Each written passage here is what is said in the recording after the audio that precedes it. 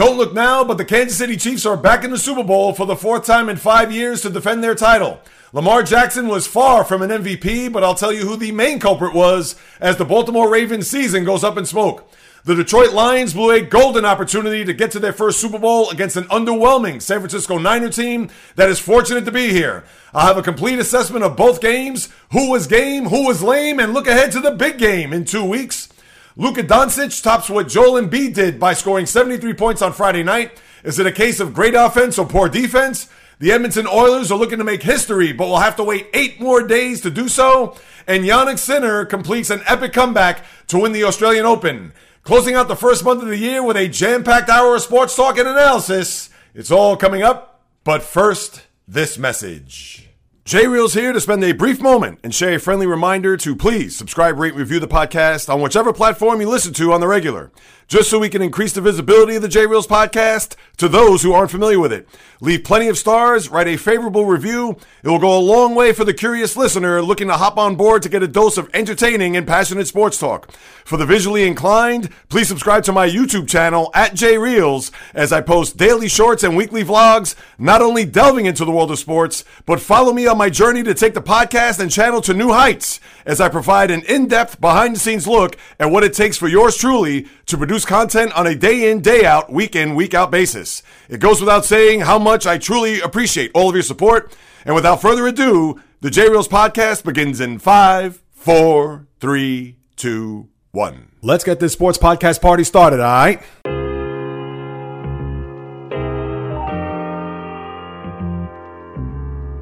The J-Reels podcast.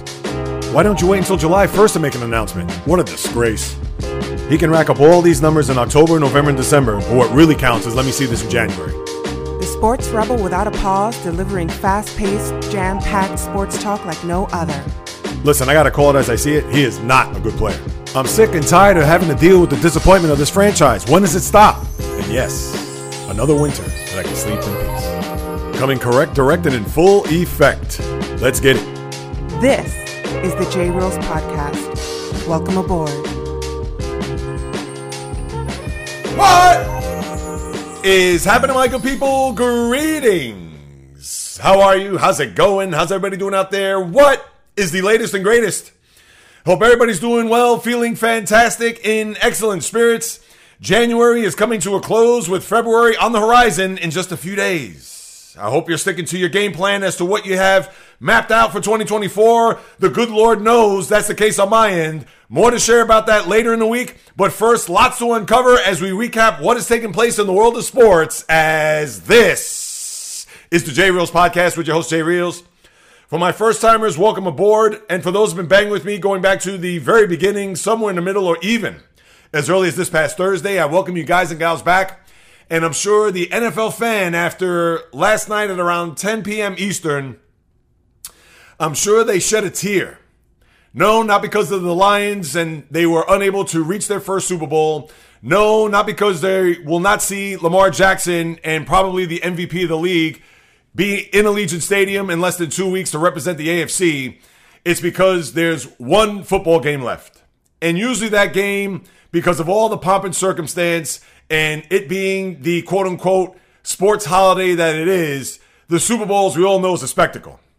So unlike the previous 22 weeks, I guess, or 21 weeks, where we could cozy up to our sofas, sit there from 1 p.m. till about almost midnight when you think about it here on the East Coast, and watch football wall to wall all day, Sundays, Monday night, Thursday night, etc., it has come to almost an end. And yesterday were two games that, for two different reasons, they were both good and a little bit surprising because I thought one game was going to be a little bit more high scoring, and that's the first game. And the second one, I expected it to be high scoring, but I certainly didn't see that outcome in the future, considering the big lead that the Lions jumped out to and the events of the second half that totally engulfed the coach, Dan Campbell. And I'll get to him later on because I'm going to go in order of both the AFC and NFC championship games yesterday. And the overall theme, the big picture before I really break it down, the chief mettle and toughness, highly underrated and highly underestimated. And if you didn't tell or witness by these past 2 games on the road in Buffalo and Baltimore, then you haven't been paying attention. And now take notice, because this team, who were both underdogs and rightfully so, whether it's going to Orchard Park or going to Baltimore, knowing that they have not been on the road in the postseason ever in the Andy Reid, Patrick Mahomes era, as we've talked about time after time after time, and did they show the world that not only they belong, but they're a team that is looking to get to back-to-back Super Bowl victories. On the other side, we could talk about Lamar Jackson and how this was supposed to be his time. Going to be an MVP, a guy that was going to raise his game to the likes of his counterpart, Patrick Mahomes. And he fell way short. But to me, the game falls on an even bigger person and someone who is well-respected and has won a Super Bowl, but it's time to call out John Harbaugh. And I'll get to him in a minute. And as far as the nightcap, the Lions. I know all of Michigan, and especially the Motor City, they are crying in their beer and even their coffee this morning because they were this close. And it all falls on the head coach, on his shoulders. And then for the Niners, I can't say any more about them being a front-running team. Now, mind you, it was Green Bay, a 9-8 team last week, and the Lions, who for their 12-5 record and their 2 wins in the postseason, went up against a coach that his appetite, he ate with his eyes as opposed to his stomach. And that's what doomed Detroit in that game. But for Brock Purdy, coming from behind a 17-point deficit, and yes, they got a big lucky play in the process, which pretty much turned the fortunes of this game around. But the Niners are back in the Super Bowl, and Kyle Shanahan, who I mentioned a couple of weeks ago, was going to be under that spotlight, similar to Lamar Jackson, having to get back to a Super Bowl, how it would have been criminal if they didn't make it. But boy, did they have to scratch, claw, blood, sweat, tears, tooth and nail to get to this point. And does that bode well for them in the final game of the year, which I'll get to later on. So with the first game, I thought it was going to be high scoring because when you looked at what happened after the opening drive by the Ravens going 3-and-out, where the Chiefs methodically went down the field to make it 7-0. And then on the ensuing drive, the Ravens get the touchdown, that scramble, schoolyard play from Lamar Jackson to Zay Flowers in the end zone to make it 7-7. Back down the field, the Chiefs go to make it 14-7. And you were thinking, or at least I was, that this is going to be a shootout. It's going to be maybe the team who has the ball last may win the game. And even as the Chiefs were putting up big yards, 221 in the first half, they dominated those first 30 minutes to the tune of a almost 21-minute time of possession to the Ravens' 9.5 minutes, somewhere along the line. So it was 20, whatever it was, 20:35 to 9:25, somewhere in that ballpark. And for the Ravens and their defense, who I thought were going to be gassed in the second half, and boy was I wrong, because the defense that was gassed in the final 30 minutes were the Kansas City Chiefs that were running on fumes. But give it up to the Ravens, how they were able to stem the tide there after those first couple of scoring drives, and then they tacked on a field goal late. You had the one scenario where the Chiefs got the strip sack, fumble recovery, and they went for it on 4th and 1, which is going to be a theme here, people. But for Andy Reid, I thought it was good for him to go for it. They already had a lead. They were thinking 4th and a yard. Let's see if we could really put the foot on the proverbial neck to get the Ravens backpedaling to the tune of maybe even coming out with a field goal there, but I'm sure they were going to try to go for 6. And as it was, they got stopped there. And the Ravens, they didn't do anything with that drive. And then they had the second half where the Chiefs had the ball, didn't really do anything for the most part through the whole half up until that big third down conversion where Marquez Valdez-Scantling falling backwards on that beautiful touch throw by Patrick Mahomes, and I'll get to that later, which iced the game. The Raven defense, give them kudos. Kyle Hamilton was all over the place. He played phenomenally. The defense, they did not even blink after those 2 big drives, and even the field goal there right before the half to make it 17-7. And the Chiefs weren't to be heard from again offensively. So you have to give all the kudos and credit to the world to the Raven defense for hanging in there and making sure that the offense could try to get back in the game. Now, as far as that offense is concerned, they were a far cry from what we saw in the regular season. A team, as I've talked about a million times over, that they're a front-running team. They'd rather play from in front than from behind. And even though the Niners stuck it right up my rear end in reference to that, because to me, the Ravens and Niners, they mirror image one another as far as them being a team that plays better from in front than from behind. But what you saw there yesterday with this Raven offense was just, they were stuck in mud. It was a clogged toilet experience for the Raven fans who were in the building and everybody in that region, because they were unable to muster anything. And even though the stat line at the end of the game for Lamar Jackson looks good, 20 for 37, 272 yards, did have a touchdown, and that one big interception, which, trust me, I will touch on. But for the Ravens to not only be able to gain an inch, weren't able to get anything going offensively. Yes, they were able to move the ball, but not deep enough until you got to the fourth quarter to where they were finally, looks like they were going to hit pay dirt. And they got the big play there to Zay Flowers right before the end of the third quarter. And then what did Flowers do? He not only pushed the defender, but he stood up over him like an idiot, got a taunting penalty, 15 yards. And as I like to say here from time to time, karma never forgets an address. And I get it, that pass play there, deep in Chief territory to where Zay Flowers caught it, and he was lunging to see if he could break the plane of the goal line for the touchdown. And that's a smart play. You got to do it. But one more time, karma said, Zay Flowers, you're a rookie in this league. You had no business trying to show up the other team, the opponent, that player who was on the ground there after that 54-yard reception. And therefore, the ball was punched out, recovered in the end zone by the Chiefs. And that was arguably the biggest play of the game. Because if they get the touchdown there and make it 17-14, all the momentum, and with the way the Raven defense was playing, I understand there would have been some urgency on the Chiefs side, and you would think that Patrick Mahomes would prevail when it's all said and done, but we'll never know that. And then with Zay Flowers, who I understand, emotional, upset, frustrated, whatever it may be, what the hell is he doing going to the sideline, slamming his hand to where he gets a cut, and I'm sure they probably bandaged it up, and who knows if it needed stitches, whatever. And even though he came back in the game, so you can't really argue that, but the main culprit, as I mentioned from the opening, and I'm going to really unpack this even further, John Harbaugh.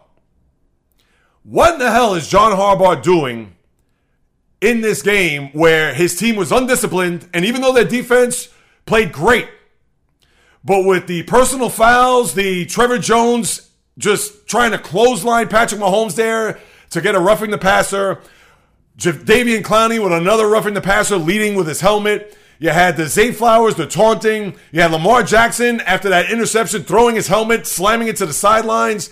What are you doing, my guy? How about getting your team together, corralling them and saying, hey, we have to stop playing this way. Roquan Smith on the last Chief drive before they iced the game with the aforementioned Marquez Valdes-Scantling play. What is he doing running over the guard? And I get it. That's a tactic at 1st and 5 there, just to try to reset the downs. It's only 5 yards as opposed to them getting the first down from 1st and 5. But what are you doing?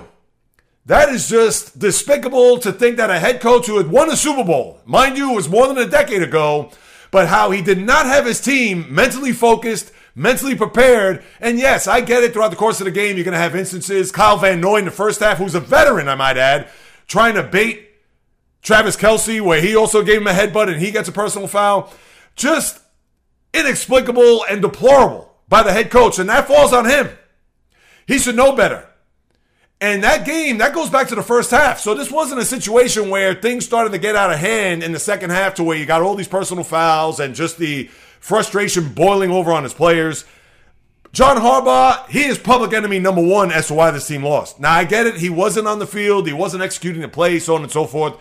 But all he had to do was get his players in a huddle to say, hey, cut the nonsense. You want to get to a Super Bowl? We cannot have these penalties. They're killing us. And as it was, as we saw, between Zay Flowers and his meltdown, and then Lamar Jackson. And listen, I like Lamar Jackson. He's a good kid. You want to root for him. And I get it for all the stuff coming out of that draft in 2018 to have guys like Baker Mayfield drafted number 1, Sam Darnold number 3, Josh Rosen, who? Where's he? Guys like that, where Lamar Jackson fell all the way to the bottom of the first round and the Ravens drafted him and showed the world that, yes, he can play quarterback in this league. But here's the problem that I have with Lamar Jackson. I get it, he wants to win. I get it that he was emotional. And in the postgame, he said he was upset, he wasn't frustrated. But he has to corral those emotions. He cannot show that body language similar to what we've seen in the past with guys like Peyton Manning when things go wrong, or even Aaron Rodgers. And for Jackson to just have that mopey face on the sidelines, to not really get involved, to, yes, I could see that it was eating at him. But he has to, and this is where the coach comes in, as I mentioned. The coach has to go in there and settle him down. The game was still in hand even after the Zay Flowers fumble and even after that interception. Because as you saw, 17-10, they still had a chance to see if they could get the ball back, etc. But Lamar Jackson was a far cry from what he did in the regular season. And I don't want to hear the Houston Texan game the week before because he got off to a slow start then. Give it up to Steve Spagnuolo. I'll talk about the Chiefs in a minute as far as their performance defensively. But Lamar Jackson spit the bit. That's all there is to it. I don't want to hear it. I don't want the apologists out there to say, oh, well, the offensive line, they sprung leaks. They put a lot of pressure. Yes, make adjustments. Max protect. Do whatever you can. But Lamar, you could just tell by some of those throws. Overthrowing Nelson Aguilar in the first half, even though he connected with him on a big play there in the second half. But overthrew him. Overthrew Justice Hill on that screen in the flat where you could see that Jackson was frustrated.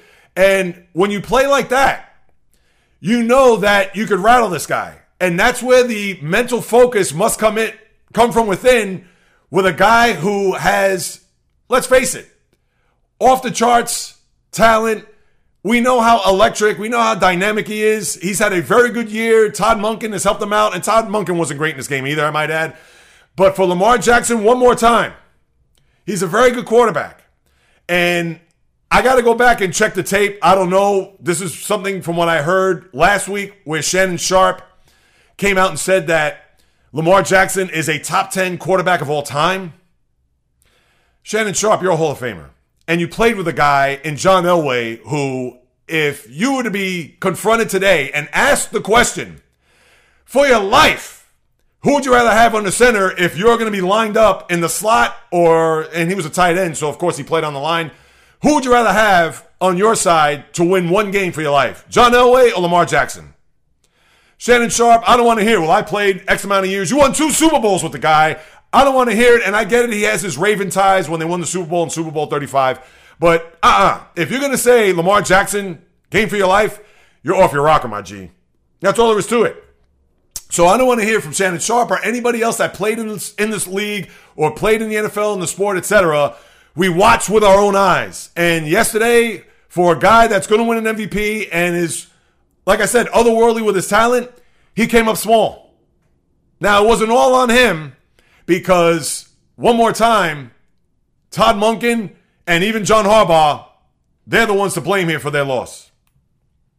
And as far as the Chiefs, again, toughness, grit, championship DNA, and that defense, Steve Spagnuolo, he dialed up a bunch of blitzes, similar to what D'Amico Ryans tried to do the week before, and was successful at it in the first half, but then it all imploded. But he continued to put the pressure on. That team was gassed, as you saw there in the fourth quarter, but they were able to make plays, hang on, and I tell you, everybody thinks of the Chiefs as an offensive-minded team, and rightfully so because of the quarterback. And even though the parts are a lot different, Travis Kelce was monumental in this game. He showed up big, more so in the first half, but made a bunch of big plays, had a touchdown. Now is the all-time reception leader in playoff history over Jerry Rice. So think about that when you look at what he's done throughout his career as a tight end, and you know he's going to the Hall of Fame. But for the Chiefs to be able to win these 2 games on the road to get back to a Super Bowl is nothing short of remarkable. And anytime you have that quarterback, number 15, in white, red, and gold or yellow, you always have a shot. That guy is a warrior. That guy is something else. He's going to end up, as I said last week, he's going to be top 2, 3 quarterback and maybe even number 1 all time when it's all said and done. And if he wins a Super Bowl here, I understand it's a big if because the Niners are going to be game and they're going to want to exact some revenge of what happened down in Miami at Super Bowl 54. But if he wins this game and wins another MVP, that's 3 titles, 3 MVPs. Forget about catching Tom Brady with 7, whatever, but he is in rarefied air if that's the case. I believe just he and Tom Brady will have 3 and 3. Because Montana, I believe for the 4 Super Bowls that he won, I believe he only won 2 MVPs. One was Jerry Rice. The other, I got to go back. Maybe he did win 3 MVPs. I have to go back and check that. But again, it's just he, Montana, Brady. Now, we still have to wait and see how that all unfolds. But the Chiefs, kudos to them. Just a gut check all the way around. They were able to come out victorious. And there isn't anything more to say about the Chiefs. And I get it. We're going to be sick and tired. And we already have Chief fatigue between all the commercials with State Farm, with the T-Mobiles and cell phones and debit cards with Travis Kelce. Understood. And then you have to see Taylor Swift for 2 more weeks. And who knows if she's going to even make it to the game because she has a concert in Tokyo. Although she'll be there because she'll fly private and she'll probably get there in 5 minutes. But with all that being said, you still have to give it up because what you're watching, especially with the quarterback, is greatness. That's all there is to it. And as far as the Ravens, there is no way to slice, dice, or digest it. This is a brutal loss. Brutal. It was all in front of you. As I mentioned on Thursday's podcast and even a few minutes ago, it was Lamar's time. The defense played well, as you saw. The offense, too little, too late, and even then, still not enough. Lamar, I'm not going to give him an F, but he gets a solid D. Because for everything that he did all up until this point, he did not deliver. And when you're going up against the likes of Patrick Mahomes, who is your contemporary, and a guy that you're trying to beat, the old saying, in order to be the man, you got to beat the man, and he did not do that. And I could see if they lost a game 35-31 and Lamar rushed for however many yards and threw for, let's say, the 272, didn't throw any interceptions, etc., but kept his team in the game, even had a lead before the defense gave it up late, then you can't say anything. But Lamar didn't do that. And Lamar catching his own pass, as we saw there in the first half of the game, which was remarkable. How many players are going to do that? How many quarterbacks are going to do that? Not many. But when you have Patrick Mahomes on the other side, and to try to match what he's going to do. And that's the one thing. The Ravens beat themselves in this game. When do the Chiefs, if any opportunity, beat themselves? They really do. And that's why they're going back to a Super Bowl for the 4th time in 5 years. And then lastly, I know I didn't mention this earlier, but that throw to Marquez Valdes-Scantling, well, I mean, what more can you say about Mahomes in that regard that I've already said over the last, a few minutes here, which iced the game? Unbelievable. And that's why they're moving forward and the Ravens are staying at home.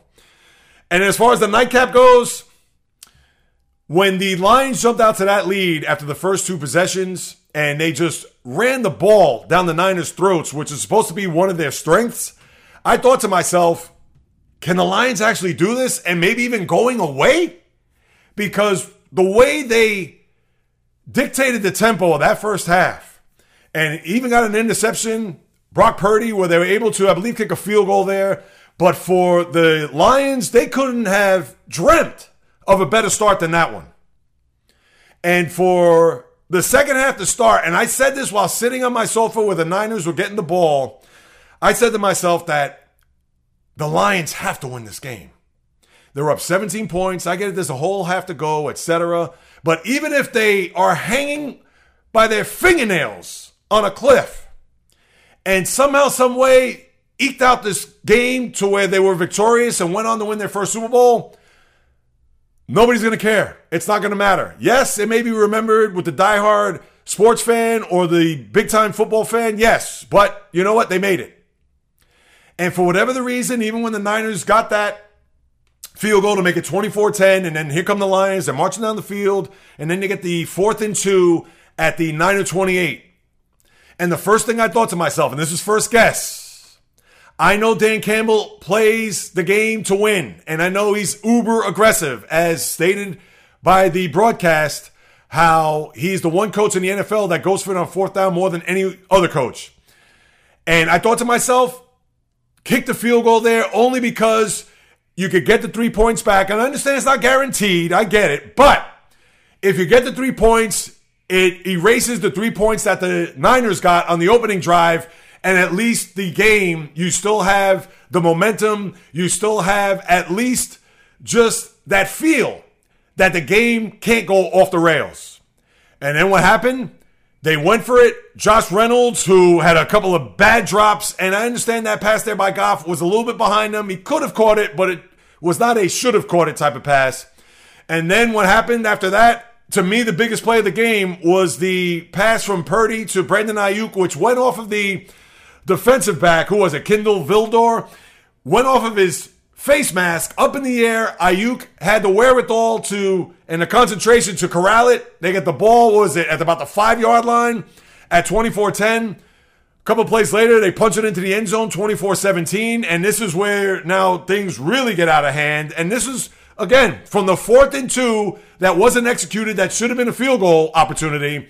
Between that play, the Ayuk play, the touchdown, and then the fumble by Jahmyr Gibbs, who is lightning in a bottle. And I'm not talking about him overall. We're talking about how fast and how electric he is when it comes to the running back position. But he fumbles the ball, turns it over deep in their territory. What do the Niners do? They're going to capitalize on that. Teams that beat themselves, as we talked about with the Ravens. And sure enough, before you could blink, 24-7 becomes 24 up. And then the Niners tack on a field goal there. And then here's the second problem that I have. And it falls on the coach. You got to have a feel for the game if you're Dan Campbell. And right, people could say, Jay Reels, who the hell are you to say this? You're far from an NFL coach. You never even stepped on a pro football field, etc., etc. But I watch the games. I've been watching games for years. And one more time, yes, uber aggressive, a guy that wants to win, go for it, etc., etc. But you got to have a feel. Here we are, 4th and 3. Niner 30-yard line. This would be lined up for a 47-yard field goal, where in the previous quarter, it would have been a 43-yard or 45-yard field goal. What does he do? Throws a pass, incomplete. And it was not a low percentage pass, but it certainly wasn't high percentage. It wasn't as if he got the running back coming out let's say in a wheel play, or maybe the tight end who was in motion and then coming out of the flat. No, he tried to go down the field, even though they were at the 30, but he tried to throw it somewhere in the teens to try to complete a play. Didn't happen. Kicked the field goal. Dan Campbell, it's all on him. And in the postgame, he said that no problems going for it, was aggressive, wasn't going to change his tune all year, and I'm paraphrasing, of course, has no regrets. He could say that to the press. And maybe there's a part of him in his head, he thought that was the right move, or both of those moves were the right ones in trying to either take a bigger lead or to win the game. But deep in his gut, he didn't sleep last night. That had to be the longest plane ride from Santa Clara to Motown, because I wouldn't be able to sit with myself, and I'm sure the fan base, I'd be shocked if the fan base is poo-pooing the fact that he did not kicked the field goal there and was ecstatic about him just trying to go for it and not try to get points there. And he's on the road. Generally, the road team, you want to get points.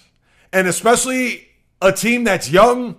I get it, the quarterback's been around, but that is a young group. And I understand that he's a coach that's still trying to find his footing in this league, being a third-year head coach. But boy, you got to have a better pulse of what's going on here. And I understand. And people can say, well, if you understand, Jay Reels, that's why he did. But still, you got to go percentages. You got to scrap that whole analytics. Oh, let's go for it here. That's too long of a field goal. I don't want to hear it. Badgley hit a field goal in that direction, even at 27-24. And still. And here's the other thing, too. And one last thing before I move on. Here's the other thing that burns me. So it's 34-24. The Lions are moving the ball. And now it's what? I think at the time it was 2nd and goal, a little bit over a minute to go. They had all their timeouts. Why was he running the ball there? He gave the ball to David Montgomery. He got stuffed. He had to use a timeout. Dan Campbell, what are you doing? Pass the ball there. If it's incomplete, great. If it's a touchdown, even greater. Because then you kick the extra point, or if you want to even be that much risky, you want to go for 2 there, because then if you set yourself up to where you get the ball back and then you get the touchdown, you go for 2, all right, fine. And who knows, maybe Campbell would have done that if that was the case.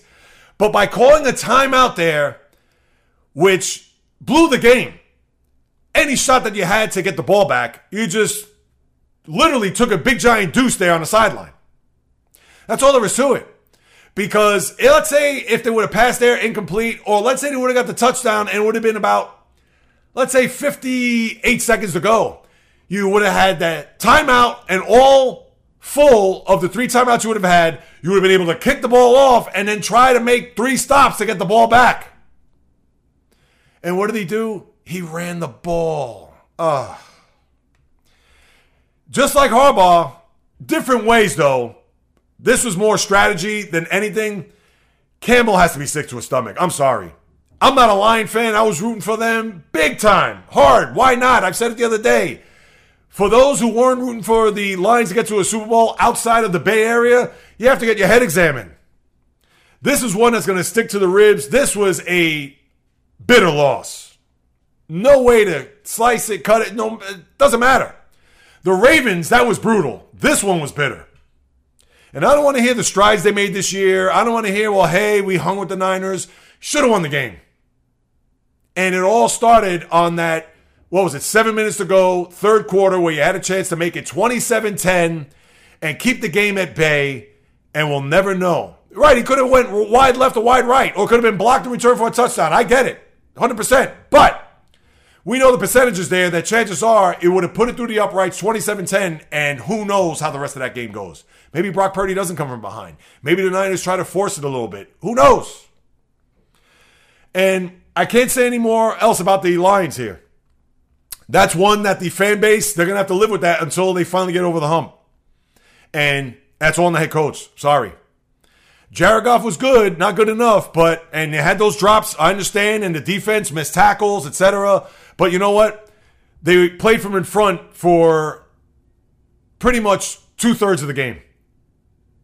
And they should have been able to seal the deal. But that's what happens when you have a coach there for the first time, in the moment, not thinking, and that's what happens.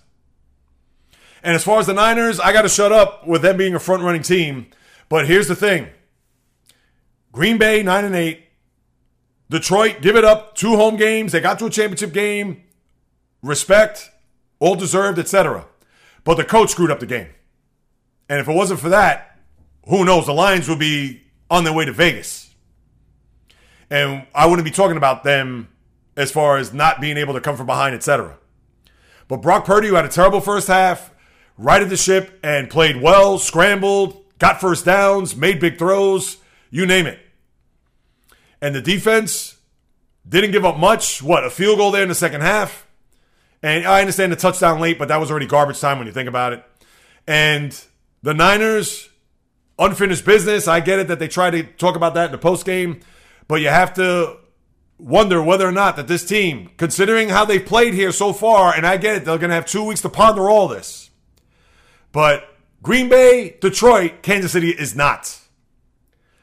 They've been slightly disrespected, and a lot of it has to do with the Chief fatigue. They want to see them gone. They're pretty much the new Patriots now, where we were sick of Tom Brady, Bill Belichick, etc. But it's going to be fascinating, and we're going to have 2 weeks to chew on it between now and then. So I'm not even going to get into early storylines. I'm going to talk about that more next Monday, because really, we're going to have to put the NFL on ice between now and then to unpack, uncover everything that's going to, what we would think, take place here, Super Bowl 58, Allegiant Stadium in Las Vegas. The only newsworthy items you're probably going to get from the NFL over the course of the next couple of weeks are the head coaching hires, and we've had a couple over the last few days where the Titans hired the Bengal offensive coordinator, Brian Callahan, to see if he can work with the young quarterback that they have in Will Levis. So we'll see how that goes. And then the Panthers hired Dave Cazales from the Dolphins. So we're going to get to see how these young guns are going to, in their first go-arounds at head coach, how they're going to fare, especially down in Carolina with Bryce Young and with David Tepper casting a giant shadow there with his organization, considering what had taken place here throughout the course of last year from the draft with Bryce Young and not taking C.J. Stroud, with everything that happened throughout the course of the year. What did they win? 2 games, him throwing cocktails on fans in Jacksonville, etc. So we'll get to see how those two will perform down the road. And no Bill Belichick, no Pete Carroll. We know Jim Harbaugh with the Chargers and how he was awestruck when he met Justin Herbert, his quarterback.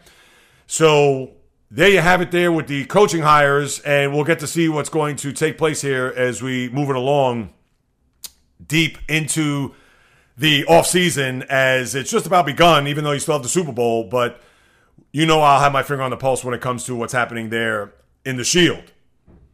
Now let me turn my attention as I put on my high tops NBA with the All-Star break still a couple of weeks away. And we saw an explosion of points with players this week.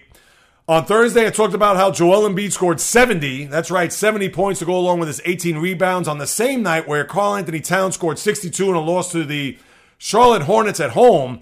Well, we got almost a carbon copy on Friday night to where Devin Booker in a loss to Indiana scored 62. And remember, many moons ago against the Celtics on the road, he scored 70 up in Boston. But then you had Luka Doncic for the 4th largest point total in NBA history, scored 73 points against the Atlanta Hawks in the ATL on Friday night. And begs the question, is it just big-time offense? And we get it that Luka's a big-time player. Joel Embiid, these guys are either current MVPs or potential MVPs in the league. Devin Booker, we know, is a big-time scorer. All-NBA last year, I believe, first team. And even with Karl-Anthony Towns, I get it. A guy that is a very good player, arguably the second best player in the team with Anthony Edwards. But these are big-time players when you look at the NBA landscape. And we know that they could score on anyone from anywhere. But when you're scoring in the 60s and 70s throughout the course of a, 4 or 5 day span, either the defenses have been out to lunch, and we all know that defense isn't a premium unless you're certain teams in the league who practice and preach that, whether it's Boston, whether it's even the Knicks for that matter with Tom Thibodeau. There are certain teams that are going Tyronn Lue in LA, but this is outrageous. For 2 players to score 70 points in a matter of not even a full week. Come on, guys. Where's the defensive fortitude? Where's the game plan to try to slow down? I understand you're not going to stop these guys, but geez. And that's one of the reasons why the NBA, I get it with new rules and even with shot clocks, instead of being reset, goes to 14 seconds. And more often than not, it's going to be a 3, as we know, because the league is dominated by the 3 here over the last decade plus. But geez. And I get it. It's good to see these big-time scoring efforts time to time. But it's almost becoming like the no-hitter, if you remember a few years back, where I believe in the first 2 months of the season, you had like 5 or 6 no-hitters. After a while, it becomes, oh, okay, well, another guy threw a no-hitter. That's like, all right, well, this guy scored 70. Oh, wow, this one scored 62? All right, great. Remember when Giannis scored 64 early this year and he wanted to keep the ball? I mean, that was just preposterous, as we know, and I talked about it then. But makes you wonder, where's the defense? But then it also, I don't want to say begs the question, but it also makes you think. And last Monday was the, 18-year anniversary. May he rest in peace. And I know the anniversary to that. Not that 4 years ago on January 26th, the untimely passing of Kobe and his daughter Gigi, and of course the other passengers on that ill-fated helicopter ride. But for the 81 points that he scored against Toronto on January 22nd of 2006, is anybody going to eclipse that? Because it's almost as if that's the new 100, because even with the way the NBA is today, there's no way that a player's going to get 100 points. I'd be shocked to see it. It would almost be super selfish if that's the case.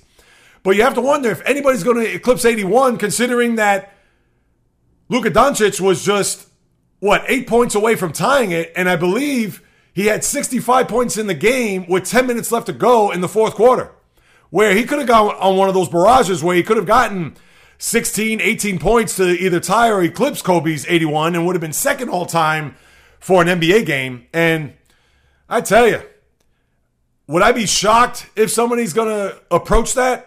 based on what I've seen so far, I'm sure there's players talking about it throughout the league and be like, oh, wow, Joel got 70. I'm going to see if I can top that. Oh, wait, Luka got 73. Oh, no, I'm going to see if I can top that. I would not be surprised if we see another 70-point effort. Now, am I guaranteeing that? Of course not. But with the way the game has been played and what we've seen here, where we've gotten 3 60-point efforts, and I don't know if there's another player that got 60 this year, and then 2 70s, I could see a 75, and who knows, maybe 80 when it's all said and done for this year. And maybe down the road we may see that 81-point effort, or who knows. But, boy, I tell you, the NBA, and they need all the publicity and all the attention that they could get. I understand. But, man, that is just, when you see that happen more often than not, that comes as a bit of a surprise. And anything else going on in the association? Let's see. You got some big games this week and reunions as well. Tonight you have Minnesota and OKC going at it. And the T-Wolves lost a bad game the other night to San Antonio. They were up at 15 points at one point, and they spit the bit there on the road against the Spurs. So let's see if they could get back in the win column against OKC. As I talked about there on Thursday, how the Thunder and T-Wolves neck and neck pretty much at a dead even pace there in the Western Conference, and whether or not that those teams are contenders to get to an NBA final and win it. I'm not trying to say to hang around and If they played from in front pretty much all year and they're currently tied 32-14, I know it's going to be under the radar for a lot of people, but that's a game that if you're a sports fan, and I'm going to see if I can tune in. I don't know if that's probably on NBA TV or I have to probably go to the League Pass to watch that. But for those two teams going at it here, a little bit of a litmus test. We'll see. So a battle for the West tonight between those two teams and OKC. You have the Clippers, who have played well, and they obliterated the Celtics the other night at home. Now, the Celtics lost last Friday night, 2 Fridays ago against the Nuggets. As you saw, Jason Tatum came up short there at the end, losing by 2. Well, they ran out of the gym at home by the Clippers, 115-96. Which exacted some revenge where the Celtics, what did they win in LA right before Christmas when they had that double dip? They played the Lakers on Christmas Day, as we know. What was it, like 145, 108, whatever it was. So they got back at them, and they knew going into that game they wanted to show the Celtics that was a fluke by going out to LA and beating them by 37? So Celtics lose there. And then Wednesday night you have 2 big returns. One bigger than the other. Kevin Durant in an ABC game, and had these Wednesday night games, which I get it, maybe a little bit of a different approach, middle of the week, not much to watch. Obviously, the NFL is pretty much done with. And having that Wednesday night window for the country to see on ABC, Kevin Durant comes back to Brooklyn to play the Nets, and I don't know if that's going to attract a lot of eyeballs to the sets. I'm sure Phoenix, they're on a road trip right now where they lost in Orlando. They go to Miami tonight before coming up the Eastern Seaboard to play the Nets there. I don't know what kind of reception or response he's going to get. I'm sure there may be some boos. Who knows? But Kevin Durant, when you really think about it, was a Net for 2.5 years. Remember, when he signed that contract the year with Kyrie, he didn't play that year. He was recovering from that Achilles. Then he played the 1 full year where they won that first round series, and then the big toe of Kevin Durant on the 3-point line, which would have propelled them probably to a final at that point, but they lost to the Bucks in 7 in the conference semis. And then the year after that, they got swept by the Celtics in the first round, and then he got traded halfway through last season. So he was a Net for 2.5 months, or 2.5 years, excuse me. And I don't know, do you give him a mild applause? Who knows? But Durant, he'll be in town as of Wednesday night, and then Damian Lillard makes his first return to Portland as they already faced his former team when they visited Milwaukee. I believe he had a 35-point game a few Sundays ago. But now the reception there, you would expect it to be heartfelt, warm, standing O, the video montage, etc. If I'm the Nets, I wouldn't give Kevin Durant a video montage, but even if he was there for an exhibition game and didn't play for the 4 years he was there, they probably would still give him a video tribute, which is a joke, but I get it. This is the world we live in when it comes to teams honoring their former players. But Damian Lillard should get a huge reception there Wednesday night in the Pacific Northwest, so we'll wait and see what happens there. But as far as the rest of the league, as we see it, it's pretty much the same. I know the Lakers have played a little bit better here as they are now over 500 for the first time in quite some time. But they're still ninth. They're in that 7-10 bracket in the West. Golden State is still scuffling, and now they're 3 games behind Utah for the final spot in the West. So you have to wonder about Golden State. And what's going to be fascinating, would they make any trades? Not to say they would trade any of the young players, and not to say they're going to trade Draymond by any stretch, but you have to wonder, will they be in a little bit of a sell mode here? Not that you're going to trade Curry or Klay Thompson or anything like that, but I don't know if this is going to be it for Golden State, considering Draymond and obviously the tragedy of their assistant coach. But maybe they can make a run late. We'll see. But they have not played well, as we know.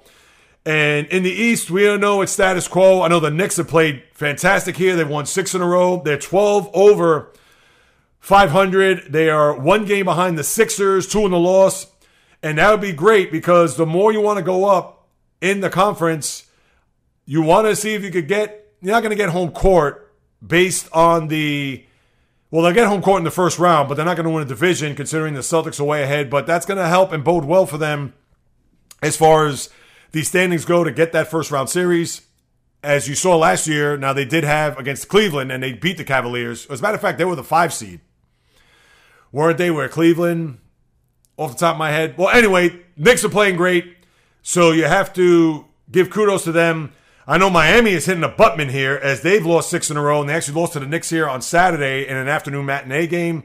So for the Heat, who, even with that trade, Terry Rozier, I talked about it last week, how he's going to fit into Heat culture, a guy that wants to get his touches, wants to get his points, but he's going to have to buy in to what Jimmy Butler, Bam Adebayo, and of course the head coach Eric Spoelstra has done for decades here. So I wonder if that's going to be a good fit.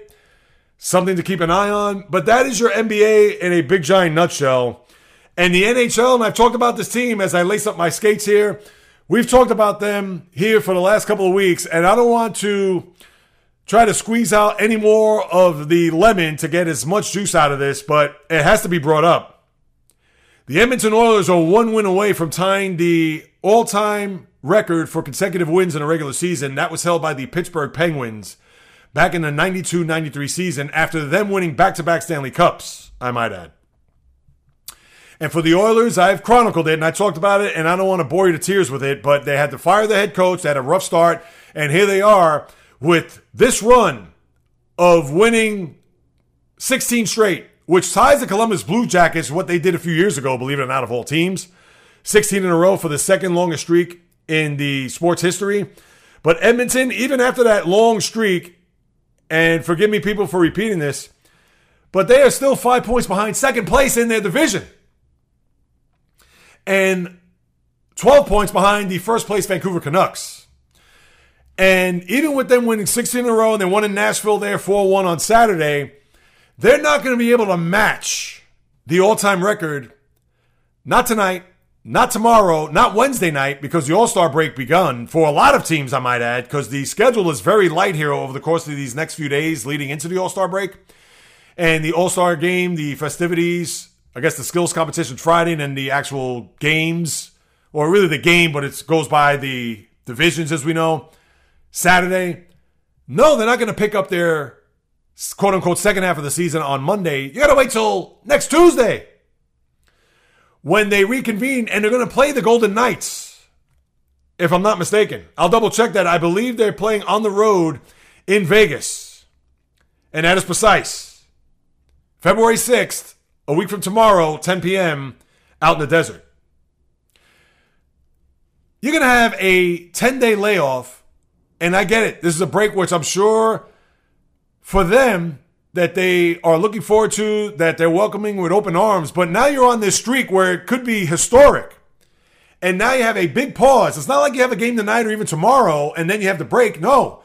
They've already been off a couple days. They're going to be off a few more. Who knows? Maybe they're on a beach somewhere for all we know. And then they're going to have to rally the troops to go to Vegas. And Vegas, again, they're ahead of them in the standings to try to go for history. I'm not going to say it's a tall order, but that is tough. And not that anybody knew that they were going to reel off 16 straight, but I'll tell you right now, I won't be surprised if, I'm not going to say they're going to get blown out, but I won't be surprised if they lose here. And the only thing that they can blame it on is the All-Star break.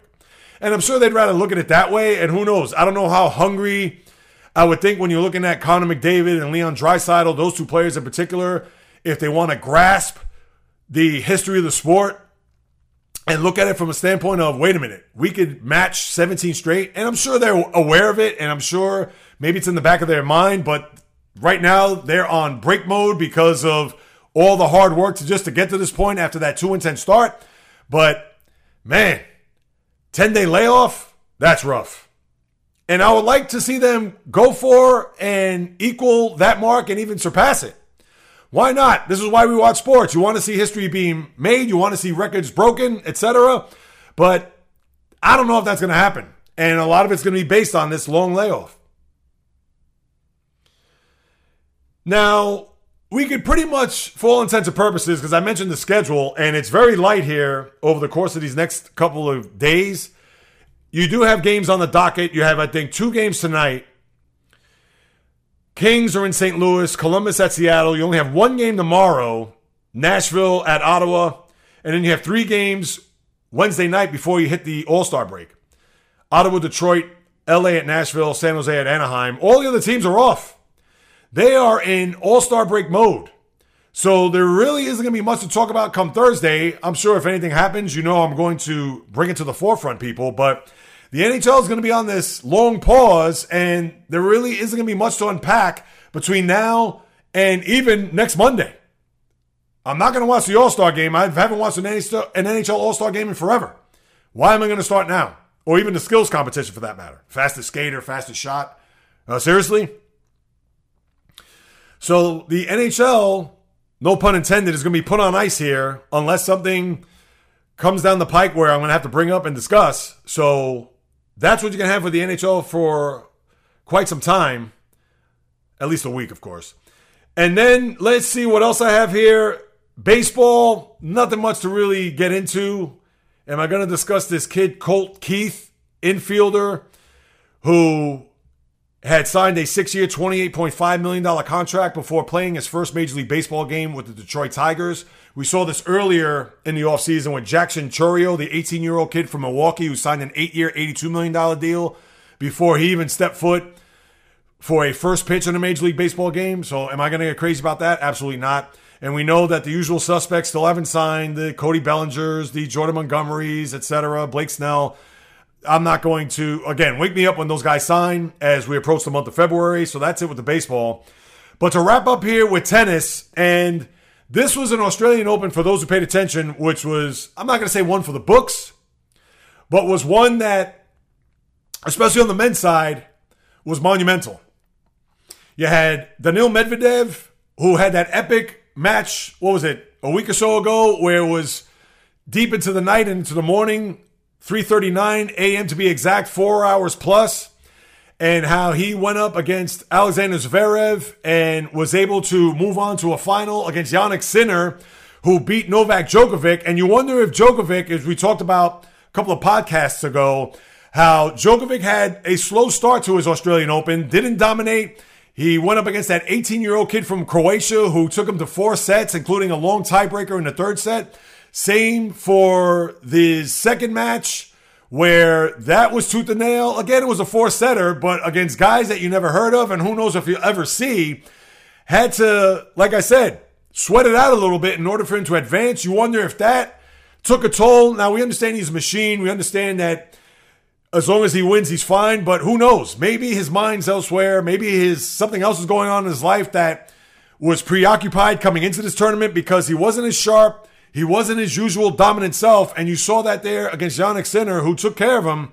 And Sinner, what more can you say? You're going to beat Djokovic, and then on top of that, you're going to go to a final where you're down 2 sets to Daniil Medvedev, who had won a Grand Slam tournament years ago at the U.S. Open against Djokovic. So the guy knows his way around winning. And when he falls in the first 2 sets, 6-3, 6-3, you're thinking, oh, geez, does Sinner even have a shot here? And what does he do? He comes back to not only win 6-4, 6-4, but in the final set, 6-3. Epic comeback. Sinner wins his first ever his first ever Australian Open. I got the U.S. Open on the brain. First ever Aussie Open, first ever Grand Slam title. And boy, you talk about a storybook ending to beat Djokovic. And not only that, but to come from behind 2-love to win your first major Grand Slam title, it doesn't get any better than that. Now, let's see if this could carry on to the French Open and to future Grand Slam tournaments, because sometimes getting that first one is always the hardest. And not to say it's going to be smooth sailing from there on out. Just ask Carlos Alcaraz after winning Wimbledon, falling in a semifinal the way he did in the U.S. Open, and then here being ousted in the quarters, I believe, or maybe it was a semifinal off the top of my head. No, actually, it was a quarterfinal because he lost to Zverev, and then Zverev lost to Medvedev. So, as we know, there's no guarantee, and even though for Sinner, you would think this is going to put a lot of gas in his tank and get him ready for a big year, but as we've seen, is it going to be a one-hit wonder? I would think not, but is he going to win another Grand Slam before it's all said and done as far as 2024? That could be dubious because of guys like Djokovic, who I'm sure it's still burning in his stomach that he wants to continue to win. Who knows with Rafael Nadal, especially with the French Open. I understand he was hurt, injured with the hip, but you know there's a valiant comeback forthcoming because the clay surface is what he loves, and I'm sure he wants to get one more crack on that surface before it's all said and done to win another major championship. And then Carlos Alcaraz, a young guy who 20 years of age, still has his whole future ahead of him, and I'm sure a lot more major tournament victories, but right now, 2 tournaments removed from Wimbledon, he has not been able to get back to a final to see if he can win one of those. So we shall wait and see what's going to happen there. And on the women's side, you had Aryna Sabalenka win another tournament, Grand Slam, and it was all set up for her after beating Coco Gauff.